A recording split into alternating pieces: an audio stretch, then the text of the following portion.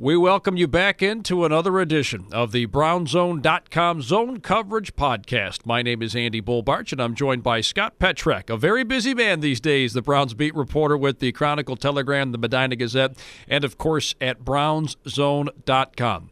Scott, I thought this was supposed to be the off-season, partner. This has become nothing but an off-season for you. The fire just began to spread wildly right around, 6, 7 o'clock on Sunday night with a decision we were expecting with Freddie Kitchens being fired. And then, things really matriculated very, very quickly over the next 48 hours as well. Scott, I think you and I both thought that we'd be talking about a change or two, but nothing of this magnitude. I agree with you completely, Andy. Freddie Kitchens made all the sense in the world. The Browns went 6-10. He had issue upon issue that didn't look like it would get better. We talked about it. Did he show that he could learn from his mistakes? And I was really skeptical about that. And obviously the Haslam's felt the same way. And if you feel that way, it makes sense to move on, especially from a guy who's had no experience as a head coach.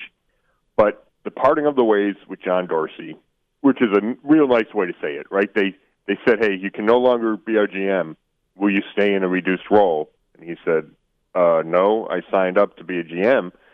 So it's not exactly a firing, but it's an oustering, as I've been calling it. That was a shocker to me. And you did hear rumblings. Sunday in the press box in Cincinnati, you're seeing people walk around. The vibe wasn't great.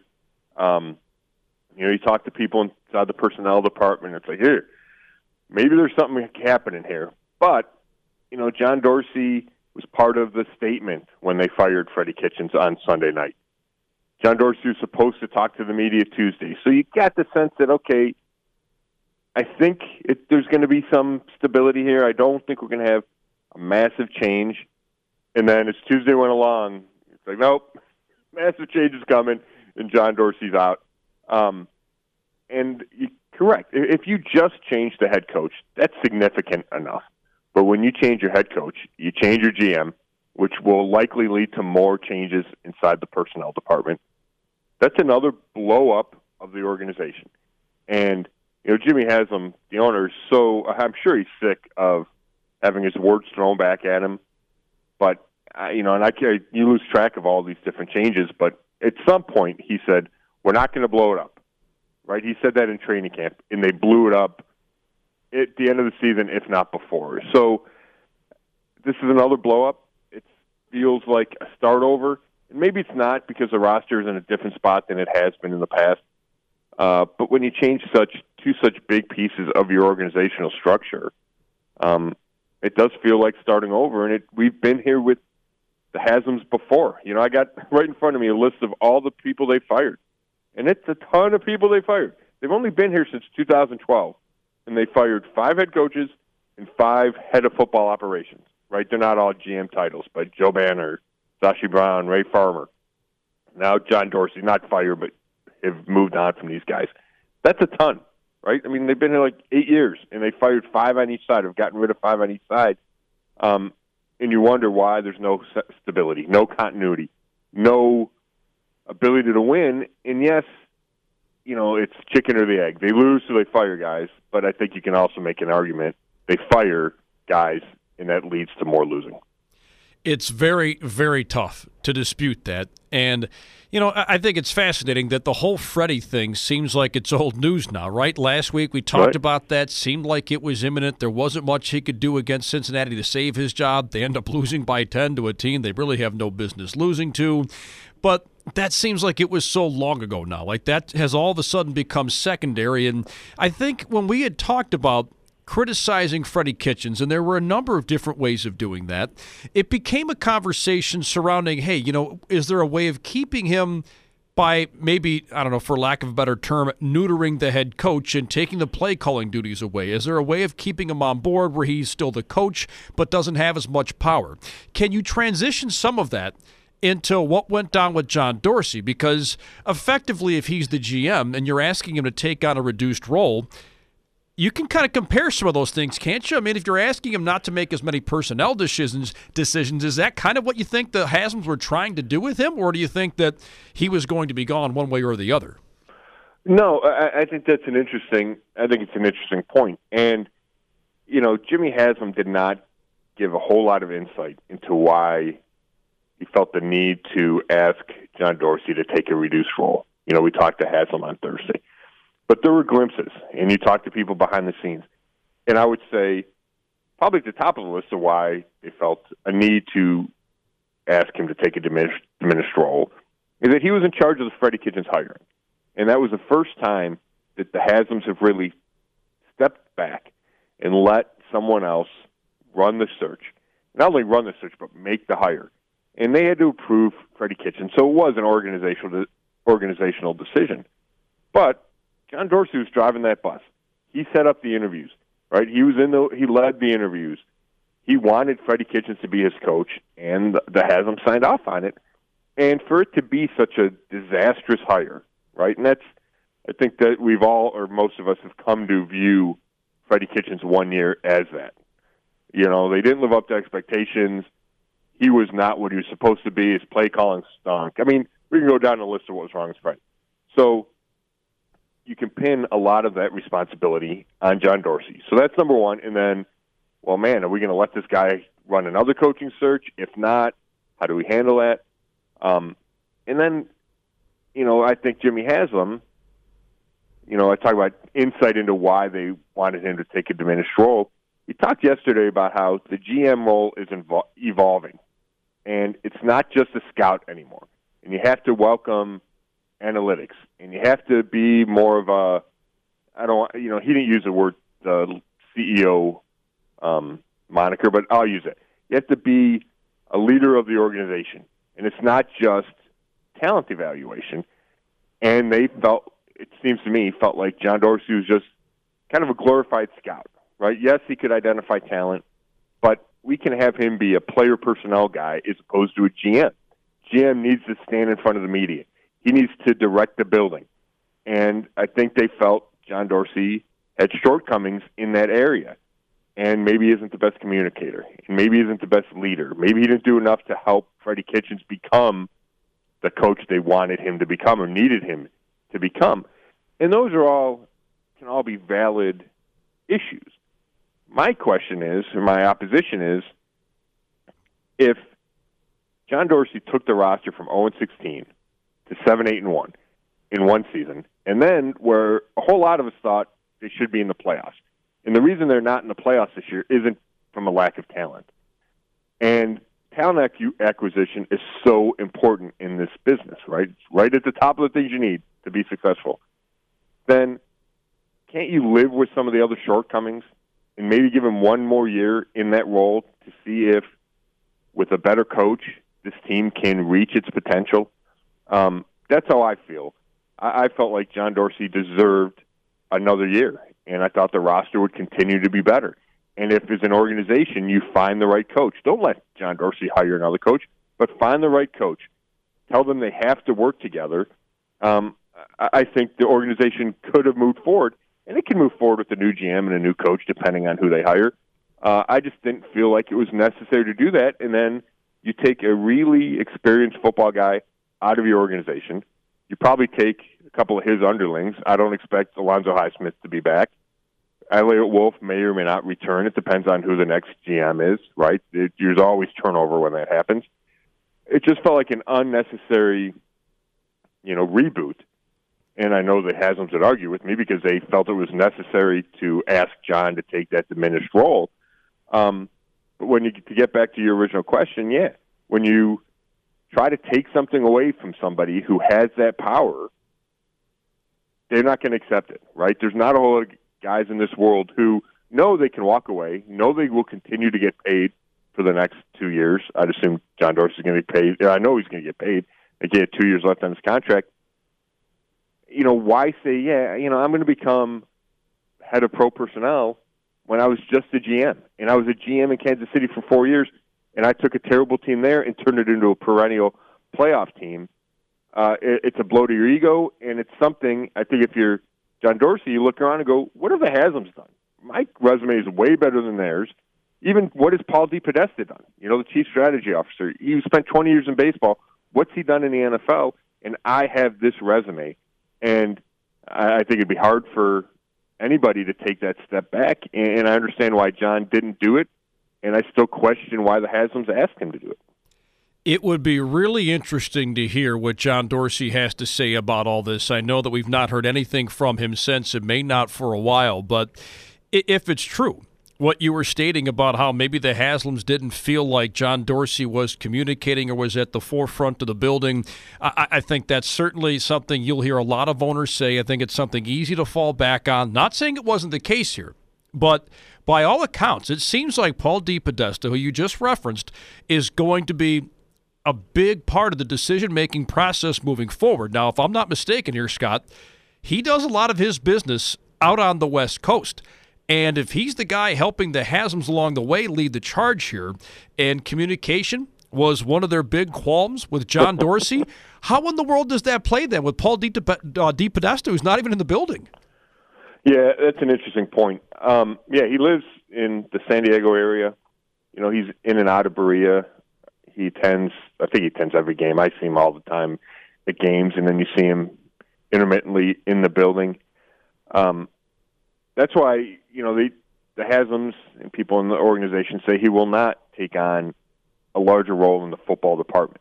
He remains that chief strategy officer where he tries to set a path for how the organization is going to proceed. And he helps the GM, and he helps the coaches. And, he leads that analytics department, which is in the building in Berea. But if you're not going to be here, you can't have an increased role. And I'm not sure he's qualified to have an increased role, as far as being the actual guy that picks players or, like Sashi Brown did, right? So that's a good point. And I think there is a buffer there or a limit to how much influence he can have, especially on a day-to-day and with maybe throughout the whole organization. I think he has plenty of influence with the Haslams, and we've seen that. And what proves it is, number one, the Haslams don't keep people for years upon years, right? If you look at the GMs and coaches that we talked about that they've moved on from, Hugh Jackson is the longest tenured guy at 2.5 years. Well, Paul DePodesta is starting year 4 in 2 days. He was hired, I think, January 5th, 2016. So for him to make it 4 years shows, to me, how much the Haslams value his opinion. And I have no doubt that he is a genius. And I've talked to Paul, and I really like talking to him. And I think when you have that intelligence and you make good points and you have success in baseball, which obviously is a parallel track to football, I think the Haslams look at him and go, man, this guy knows what he's doing, and he knows what he's talking about, and he can help us get to where we need to go. And they may be correct, and he might be the guy. And I think that's, if you're a fan looking for things to cling to for hope, it's that Paul DePodesta has more say than he did a year ago or even a month ago. And maybe his intelligence will help the Haslams make the right hire. Now, Paul DePodesta is setting up all these coaching interviews, right? He's identifying the candidates, and he's working on the logistics. It's going to be Paul DePodesta, Jimmy Haslam, J.W. Johnson, who's the executive vice president. He's a Haslam son-in-law. And then Chris Cooper, who's, I think his title is vice president of football administration. He's a salary cap guy. Those are going to be the 4 guys in the search committee. So it's a small group, and we can argue whether or not there's benefits to having a small group as opposed to a lot of different voices. Dee Haslam will be involved in the hiring. Jimmy said he would listen to all the people when it came down to making the decision at who they're going to hire. But I do think it's important to note, of those 4 people that are going to be on the plane going to see, they went to see Greg Roman last night. They had Mike McCarthy in Berea Thursday morning, Eric Bieniemy Friday afternoon in Kansas City. Then they're going to go to Robert Saleh and the 49ers over the weekend.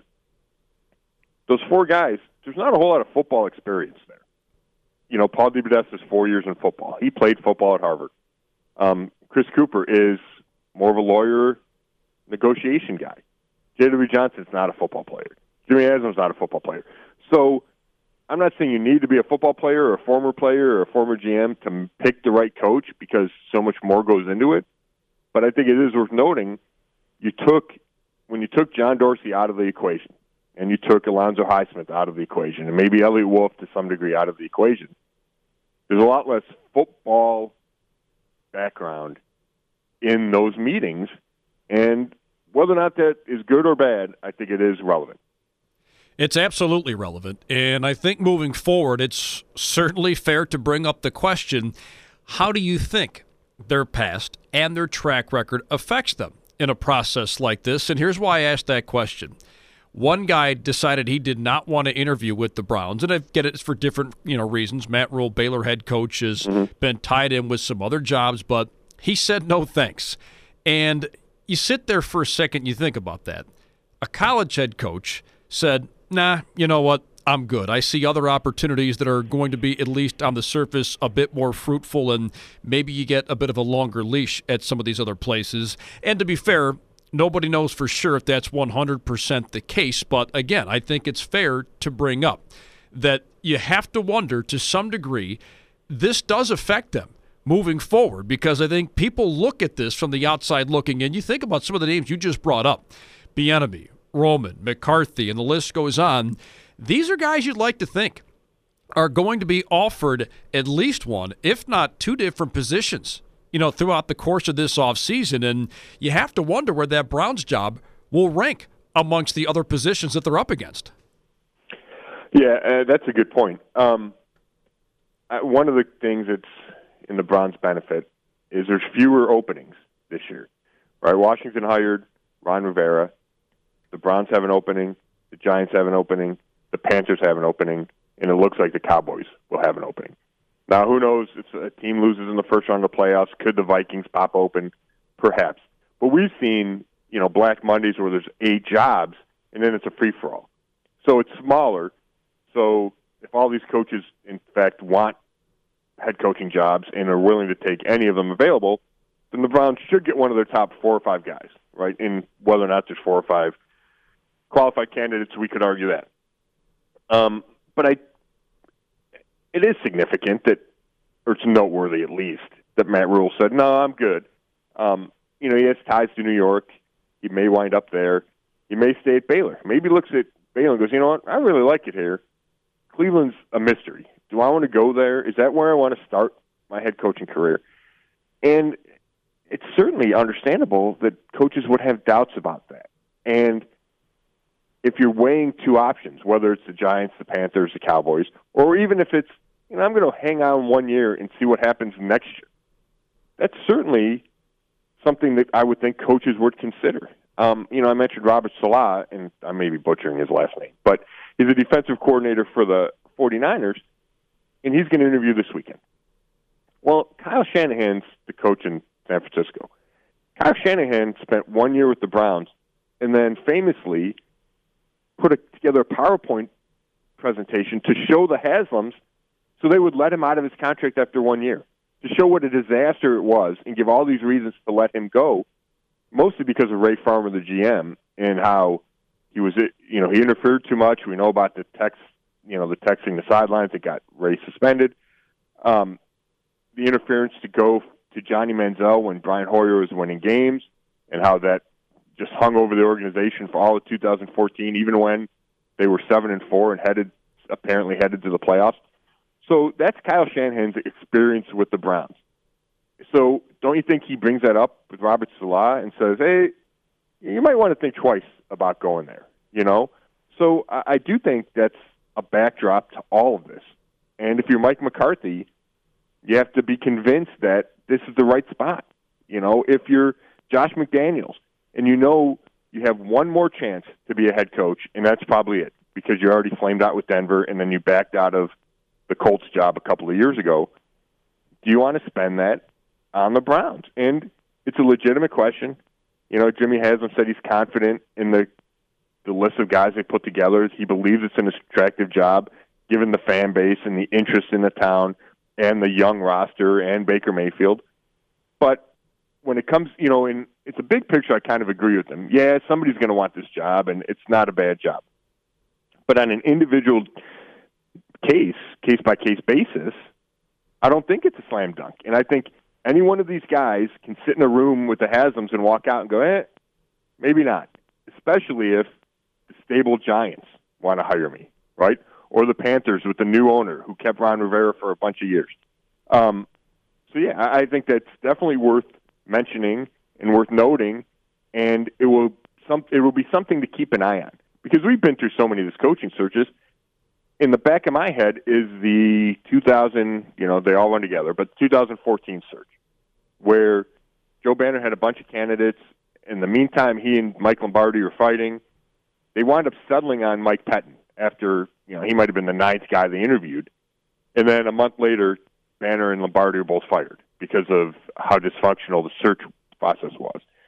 So I don't think the search process will be dysfunctional. I do think David streamlined. I think Paul DePodesta will do a good job with that. And Jimmy Haslam talked about the process is better, the discipline is better.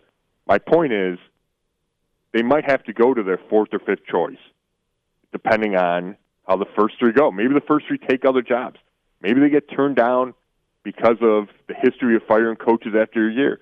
Yes, it's great you get paid, but it's a mark against your resume when other teams look at it, right? Man, he only lasted 1 year in Cleveland. He only lasted 2 years in Cleveland. So I think all the prospective candidates will definitely have to take all that history into consideration. One more name to throw out there, and I know that this was thrown out there at the press conference with Jimmy Haslam yesterday. How much validity do you think there is to the rumor about Urban Meyer? I know that's been discussed throughout the course of the week. How much validity do you think there is? I mean, I think obviously there's certainly some interest there, but how realistic do you think that particular possibility is? I don't think it is. And I think there might have been some confusion on, if you listened to the press conference yesterday, how it went down. But I'm sitting there, 8 feet from Jimmy Haslam, whatever, and I've talked to other people inside the building. And when Jimmy Haslam says, right now our focus is on hiring someone with NFL coaching experience, that means that was his way of politely saying we're not interested in Urban Meyer. And that's how I took it. That's how people I know took it. And I thought he was clear on it. And when he got asked about it again, he said almost the same exact sentence. And then he said, I think I'm making myself clear. So, you can never rule anything out. And maybe if the first couple of guys turn him down, maybe then they turn to Urban Meyer. But he's not on their list of candidates. And they have a pretty big list of candidates, right? They have 7 guys they hope to interview. And for him not to be on that list, I think it means that's not the direction they're going. And whether it's because it's Urban Meyer or whether it's because they really do want to focus on somebody who's coaching the NFL, and I completely get that, right? That college to NFL jump's a big deal. I don't think Urban Meyer's a candidate. And I'll just add this. I agree with Urban Meyer not being a candidate. I have too many questions about him. He's had to quit 2 college jobs for health concerns. The NFL is way more of a grind than coaching in college, right? There's not an easy game. There's not, man, you walk in and we have way more talent than the other team. And people can talk about the recruiting grind. It's not the same as an NFL season, which almost never ends, right? I mean, we talk about it. It doesn't end for the beat writer. It certainly doesn't end for the head coach. They get about 3 weeks in June and July, and that's about it. The rest of the season, the rest of the year, you go pretty hard. And then from July 20th to January 1st, you go incredibly hard. So I'm not convinced that he would be able to make it through that kind of grind health-wise. I don't think his quarterback running offense works in the NFL. And you can say, it does for Lamar Jackson. Yeah, I don't think it's the same, and the Browns don't have Lamar Jackson. And I just think the intensity, I would watch Urban Meyer coach Ohio State. And some fans probably loved it. He's got his hands on his knees, and he's bent over, and he's exasperated when something goes wrong. You can't live and die on every play in an NFL game. You just can't. There's too many. The games are too close. There's 16 of them. I just don't think, personally, he has got the right makeup to coach in the NFL. Now, maybe I'll be proven wrong. Maybe he'll go to the Cowboys. And when you hear that the report about the Browns having strong interest, which they deny, to me that's Urban trying to get the Cowboys to look at him stronger, right? Because I know he likes that job. He said on the record that he'd be interested in that job. Maybe he'll wind up in Dallas, and he'll prove me wrong. I just don't think he's cut out to be an NFL coach. Well, one more question here, Scott, before we wrap things up for today. Because there's just so much ground to cover with this process, and it's odd to say that because it happens every other year as we talked about the very, very first few minutes of the show. But what kind of timeline do you think we're working with here? I know they stated that the head coach probably comes first and then the general manager. How long are we looking here before we know who the Browns front office makeup will look like and the coaching staff will look like as well? Yeah, you know what? It's so hard to pin it down because they talked to Mike McCarthy yesterday. And Mike McCarthy is the only guy in this interview list that has won a Super Bowl as a head coach. To me, that brings instant credibility. He spent the last year, fixing his offensive system and tweaking things and studying analytics and preparing himself for a return to the NFL. They could hire him right now. Right now, as long as they've satisfied the Rooney Rule, which they may have, they could interview somebody else we don't know about, but for sure they will meet it when they will satisfy the Rooney Rule when they interview Eric Bieniemy, the Chiefs offensive coordinator, Friday afternoon. So as soon as that happens, they could hire Mike McCarthy. I get the sense that they want to be true to the process and interview more candidates than that. But what if they fell in love with Mike McCarthy? Mike McCarthy said, hey, you know what, I don't want to drag this out. Let's finish this off. That could happen at any time. What I think is more likely is they go through the round of interviews, which must stretch into next week because guys like Brian Daboll, the Bills offensive coordinator, Kevin Stefanski, the Vikings offensive coordinator, they cannot interview until after this weekend because their team's playing playoff games this weekend. So therefore, it stretches into next week. Josh McDaniels is also on that list. I know NFL Network reported McDaniels is planning to do his interviews next Friday, a week from today. Well, that could be changed and moved up if the Patriots lose on Saturday. But if they don't, then you probably wait until at least next Friday to sit down with Josh McDaniels. And then, unless the coach is Mike McCarthy, who's not on a team, or a coach for a team that's lost in the playoffs, then you have to wait for that team to lose in the playoffs. So this could go a while. Mike McCarthy would expedite it if that's their choice and they can agree. He is my favorite of the candidates. I think this organization, given all the losing it's done, could really benefit from a coach who's had success and has a proven track record. And I think we've talked about this, Andy. With Freddie Kitchens, when the season started, we talked about him being a huge question. And as soon as they lost a couple games, we talked about, is Freddie the right guy? That doesn't happen with Mike McCarthy. They could go 0-5, and people shouldn't, and I don't think people would, call for his head. There's a comfort level. There's a stability to having someone with that kind of track record, and I think this organization could really benefit from that. And given the roster, and you add a Mike McCarthy, then you can go ahead and talk about playoffs in 2020. That's not out of the realm of possibility at all. So Mike McCarthy could happen whenever. If it's not Mike McCarthy, this could drag on. And then as far as the GM, you could see him announced at the same time, depending on how much influence the head coach has in the GM hire. So I don't think that will be a lengthy process, but it's really hard to talk about, to pin down the head coach. And I just talked about McCarthy. To me, and I would just want to get it out there before we wrap up, to me it's Mike McCarthy, Josh McDaniels, and Kevin Stefanski would be my three leading candidates. I mentioned all the reasons I like Mike McCarthy. Josh McDaniels is interviewed for this job before. The Haslam's reportedly like him. I didn't get to ask Jimmy about it yesterday. I was trying to get the question and couldn't get it in. So they have a history with Josh McDaniels. He apparently wants to come home again. He's ready to be a head coach after leaving the Colts at the altar a couple of years ago. The question with Josh is, how does he feel about this organizational structure? Is he okay with three people reporting to Haslam? And the fact that Jimmy said yesterday that the GM will have say over the 53-man roster. That's something that Josh McDaniels might want, and could that be a deal breaker? But he's definitely a guy to keep an eye on. And then third guy is Kevin Stefanski. He interviewed for this job last year. He was the second finalist to Freddie Kitchens, and by all accounts, the choice of the analytics department, which is led by Paul DePodesta. So it appears like he already has a guy in his corner. The Haslam's were in on the interviews last year, so they obviously liked him too. Doesn't have the resume that McDaniels and McCarthy do. Stefanski's in his first year as an offensive coordinator. He'd been a quarterbacks coach for a couple of years before that. Young guy, I think he's 35, up-and-comer, but do you want to go with an unproven commodity compared to a McDaniels or a McCarthy, or even an Eric Bieniemy, who's been coaching for a long time, or Greg Roman?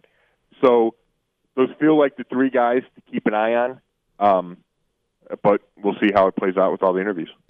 It'll be very fascinating over the next 7 to 10 days for sure, and it could even stretch out a little bit further than that.